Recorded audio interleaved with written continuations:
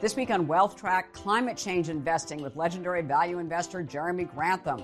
How he is investing in what he calls the race of our lives. We're trying to recognize what climate change will mean to the global economy. Everything changes if you have to decarbonize the entire world. And we would like to understand the advantages, the disadvantages, the opportunities, the problems, and understand it a little quicker and more completely than other people. Part 2 of our rare interview with great investor Jeremy Grantham. Another day is here, and you're ready for it. What to wear? Check. Breakfast, lunch, and dinner? Check. Planning for what's next and how to save for it? That's where Bank of America can help. For your financial to-dos, Bank of America has experts ready to help get you closer to your goals. Get started at one of our local financial centers or 24/7 in our mobile banking app. Find a location near you at bankofamerica.com/talktous. What would you like the power to do? Mobile banking requires downloading the app and is only available for select devices. Message and data rates may apply. Bank of America N.A., member FDIC. Funding provided by Morgan Le Fay Dreams Foundation, ClearBridge Investments, Royce Investment Partners, Matthews Asia, First Eagle Investment Management, and Strategas Asset Management. Hello and welcome to this edition of Wealth Track. I'm Consuelo Mack. When legendary value investor Jeremy Grantham turned 80, he made 2 resolutions. One, to be prepared to write a check up to the limits of your ability. And 2, to say what you think you should say to everybody. He is following through on both commitments. He is saying what he thinks he should say to everybody, including us, to our benefit. In the first of our 2-part interview last week, Grantham warned we are in a bubble of epic proportions in the U.S. stock markets, bond market, and global real estate and commodity markets. That interview is available on wealthtrack.com.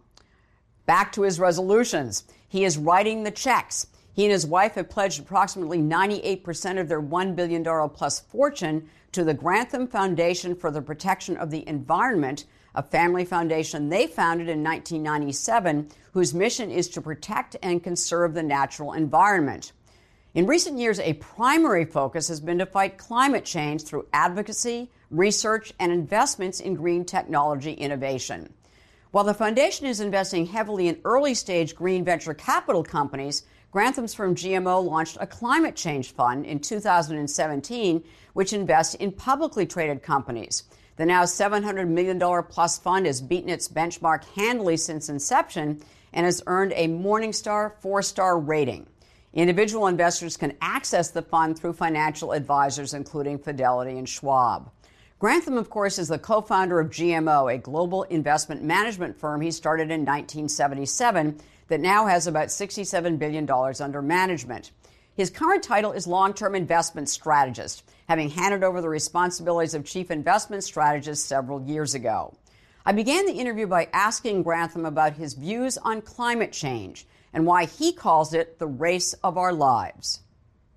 First of all, I think that's the most convenient and honest framing of the issue, that the damage has escalated and the progress in technology has escalated, both of them far beyond what was hoped for or feared 20 years ago.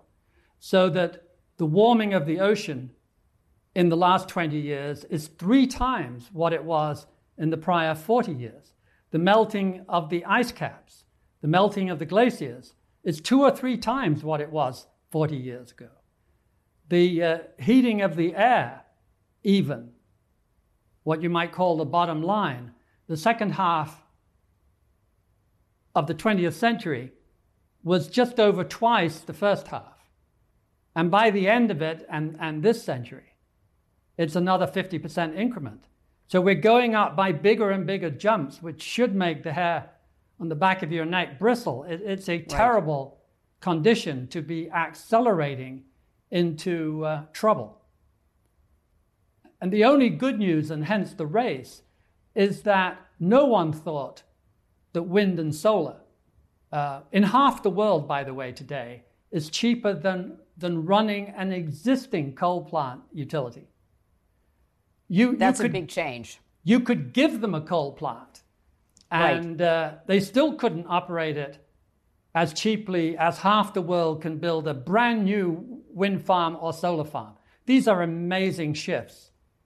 And solar in 20 years is probably down to 5%, and wind in 20 years is probably down to 10 or 15% of what it was. And storage, which is the third and absolutely vital component, has gone from $1,000 a kilowatt hour to $100 today in 11 years.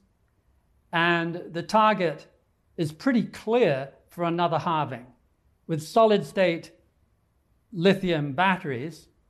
And because it uses less material, at scale, it can really hope to reach $50. And at $50, it is cheaper to build than a diesel or gasoline equivalent, which will add to the fact it's been cheaper to run and cheaper to repair and maintain for 5 years.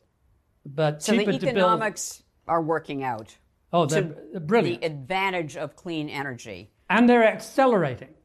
Right. The rate of progress, if anything, seems to be accelerating on the technology. However, the scale of energy sources is still very heavily weighted towards fossil fuels as far as where we are actually getting our energy from. And certainly if you look around the world, and China is still building many, many coal-powered plants. That's a little pessimistic outlook. For example, China has canceled most of the coal utility plants that people are quoting these days. Right. They will simply never be built. China has opened so much more wind than anybody else that last year their wind was 75% of all the wind that the US has ever done added together. Mm-hmm. They make 80% of the solar panels.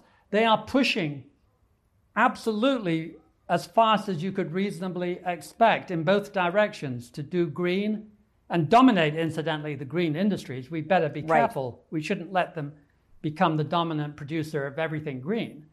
But they're also cutting back as fast as could be reasonably expected, in my opinion, on fossil fuels. There's a lovely series of pictures that you may have seen. It shows the Easter Parade in Manhattan in 1903. And there are, I would guess, 40 wonderful carriages with women with great bonnets. And right at the back, there is one giant automobile. And then the next one is 1913, 10 years later. And there are 40 wonderful cars with women with bonnets. And right at the back, there is one carriage. Right. It only took 10 years for that movement to take place. Do not kid yourself. When we get the bit between our teeth, we can change very fast. Just think of 1940, the number of destroyers and B-52s that we built, and then how many we were building in 1945. I mean, we can really move if we have to. And we do have to. And the question is, will we rise to the occasion? You should never underestimate the ingenuity of Homo sapiens, is how I like to put it, and never underestimate his ability to screw it all up. You've been quoted as saying that we're losing the race, the battle against We haven't climate lost change. it, but if you look back at the 7 or 8 years since we wrote Race of Our Lives Part 1, I would say the weight of evidence has moved against us. You don't have to go back far in American history to find a president who denied the whole concept. I mean, that was pretty bad progress in 8 years. Don't you feel that we've reached kind of a critical mass of opinion?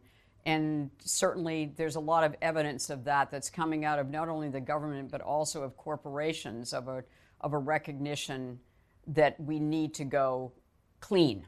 And G7... And more green. Right. The G7 statements were a very pleasant surprise, getting Japan to swear off coal, etc. Mm-hmm. And I have no doubt the progress is accelerating. I think, though, if you look back at the 7-year period, you'd have to say the damage, the droughts, the fires, the ocean level rise, the scientific data was more impressive than the progress.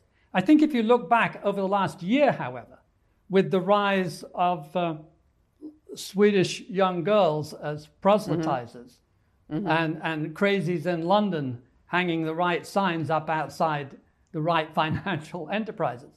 The world has shifted. I would say finally we might have won a year in the last year, but certainly we have not lost the race, but we were losing it. Let's talk about climate change investing. GMO launched the GMO Climate Change Fund in 2017, and it's actually done quite well. 18% annualized returns versus 12% for its benchmark. So what is climate change investing? And let me add here that I am not a leader either in climate change or in investing at GMO any longer. I am a kind of old important fogey nagging from the wings is the best description of what I do. Do you take no credit for the launch? Was that not something that you encouraged? I had been nagging on that topic for quite a few years. Let me leave it at that.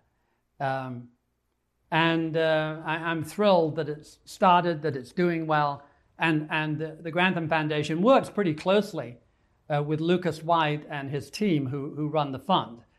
Because what we see at the very, very early stage and what they see at the late stage is useful to both of us. And so we exchange notes on a pretty regular basis. What we're trying to do in Lucas White's fund is beat the market. We're trying to recognize what climate change will mean to the global economy. Everything changes if you have to decarbonize the entire world.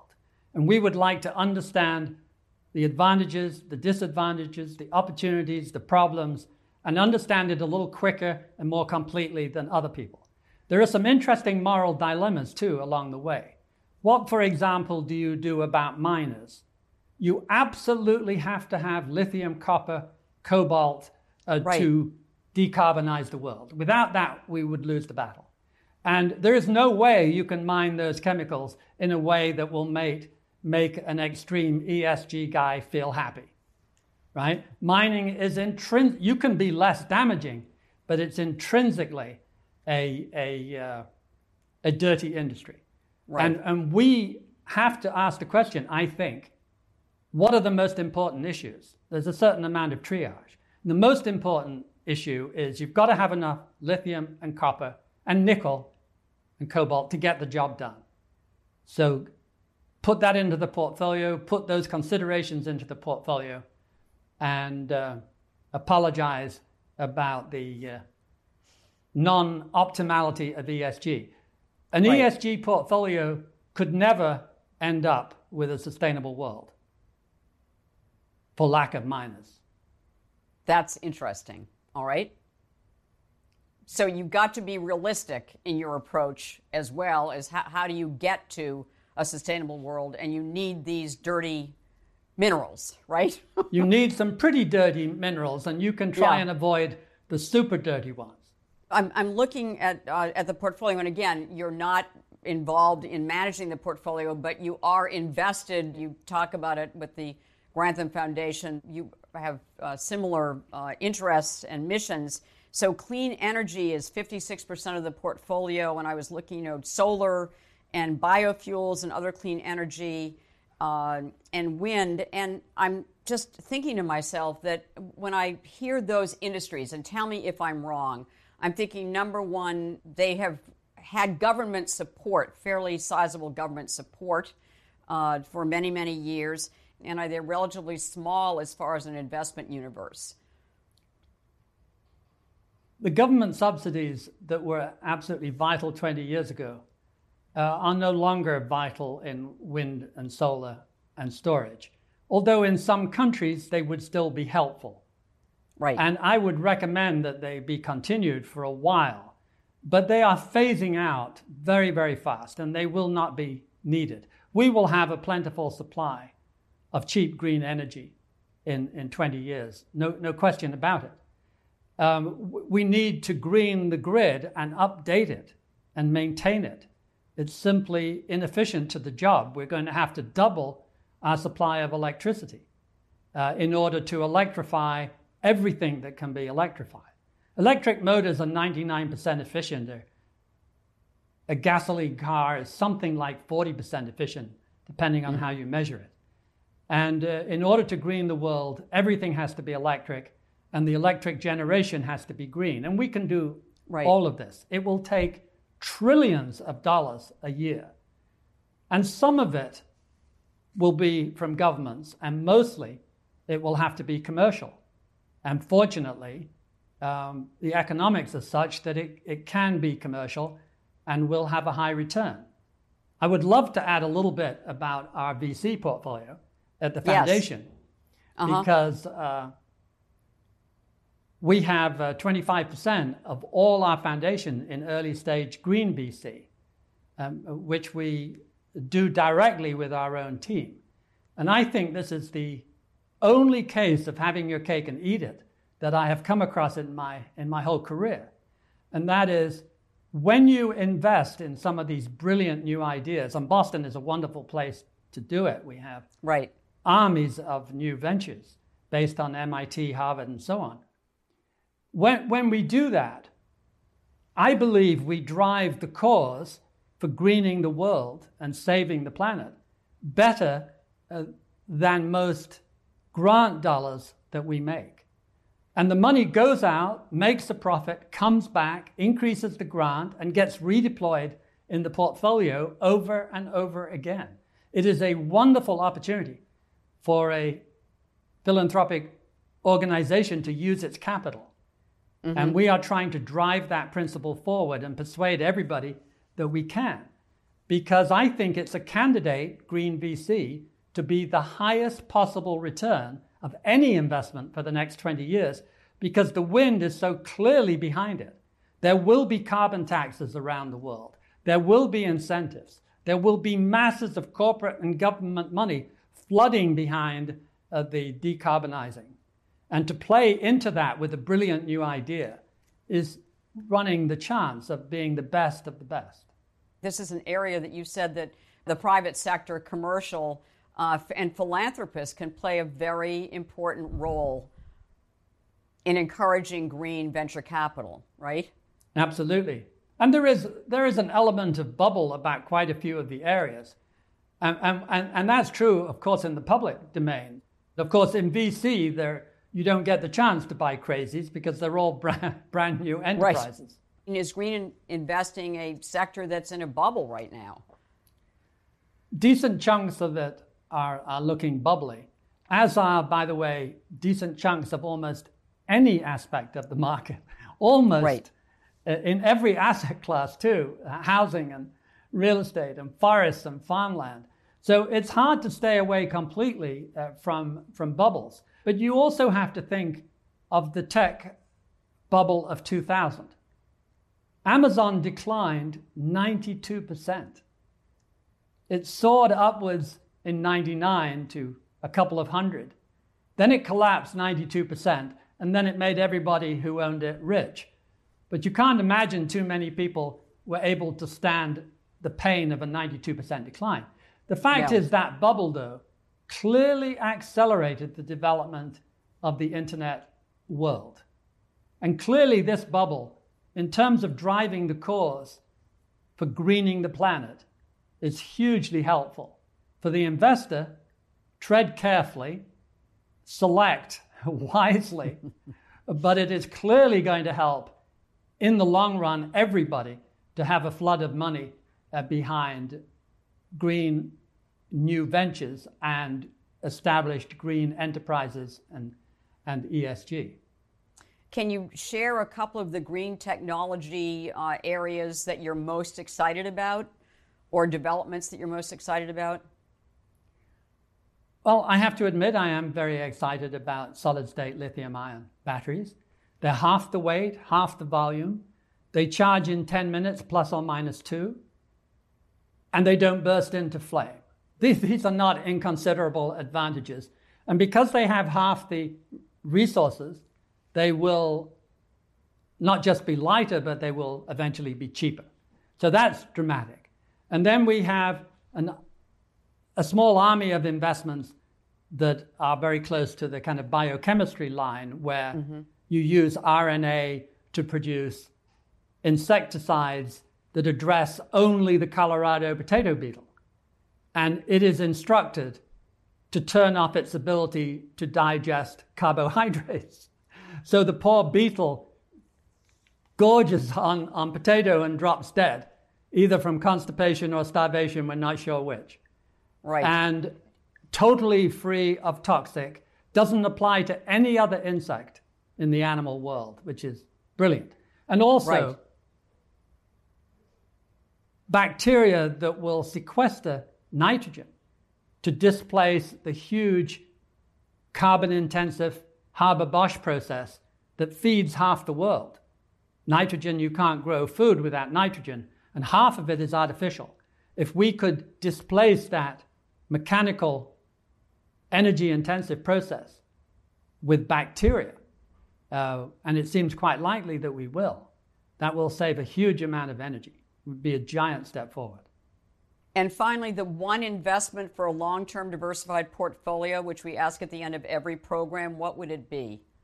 If I'm allowed a broad category, green venture capital is way at the top of the list. In the venture capital, they can't invest in it. The average listener or viewer, well, it would have to be from early stage green venture capital, where it's becoming commercial and looking successful, and my choice would be amongst many good ones.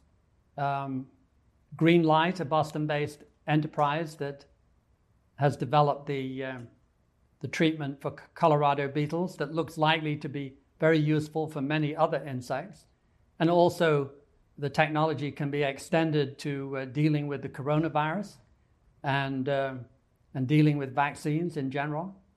What led you to start an environmental foundation, or what led you to start a family foundation that was devoted to environmental causes in 1997? It would be convenient if I had a slick, honest answer.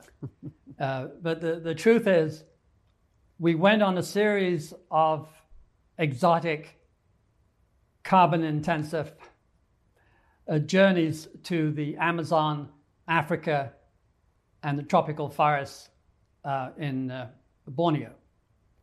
And at the end of those trips, without really discussing it as a family, I have to admit we all were all changed. My son came out of Brown and got a job doing tropical forestry. Second son went to take forestry at university. And our daughter took her first job out of college working for the Massachusetts League of Environmentalism, and so on. And so from that day onward, we all seemed to think that the environment was the issue. And as we focused on the environment and decided we would no longer give money towards alma maters and so on, we realized that the field of environmentalism was dominated by climate change. And that if we didn't fix climate change, all the other protective features would go for nothing. You could spend billions protecting coral reefs, but if you don't stop climate change, all coral reefs will fail, and so on. And so it tightened the focus over a number of years until very quickly, about 3 years in, the protection of the environment had really become climate change. And 12 years ago, we started an institute for climate change research at Imperial College London and the London School of Economics on the economic front. Jeremy Grantham, once again, thank you so much for joining us on Wealth Track. It's been a pleasure, really. Thank you.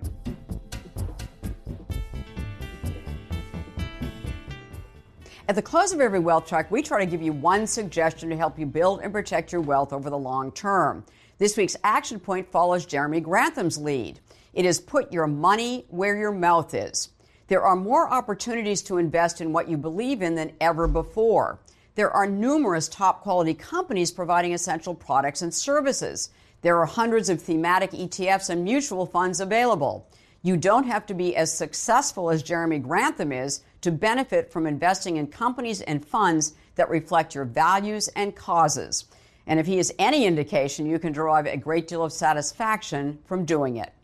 Next week, award-winning historian and best-selling author Neil Ferguson explains how understanding history can make you a better investor. In the meantime, in this week's extra feature, Grantham discusses his early pioneering adoption of index investing and its advantages and disadvantages. For those of you so inclined, we encourage you to follow us on Facebook, Twitter, and our YouTube channel. Thank you for spending time with us today. Have a super weekend and make the week ahead a healthy, profitable, and productive one.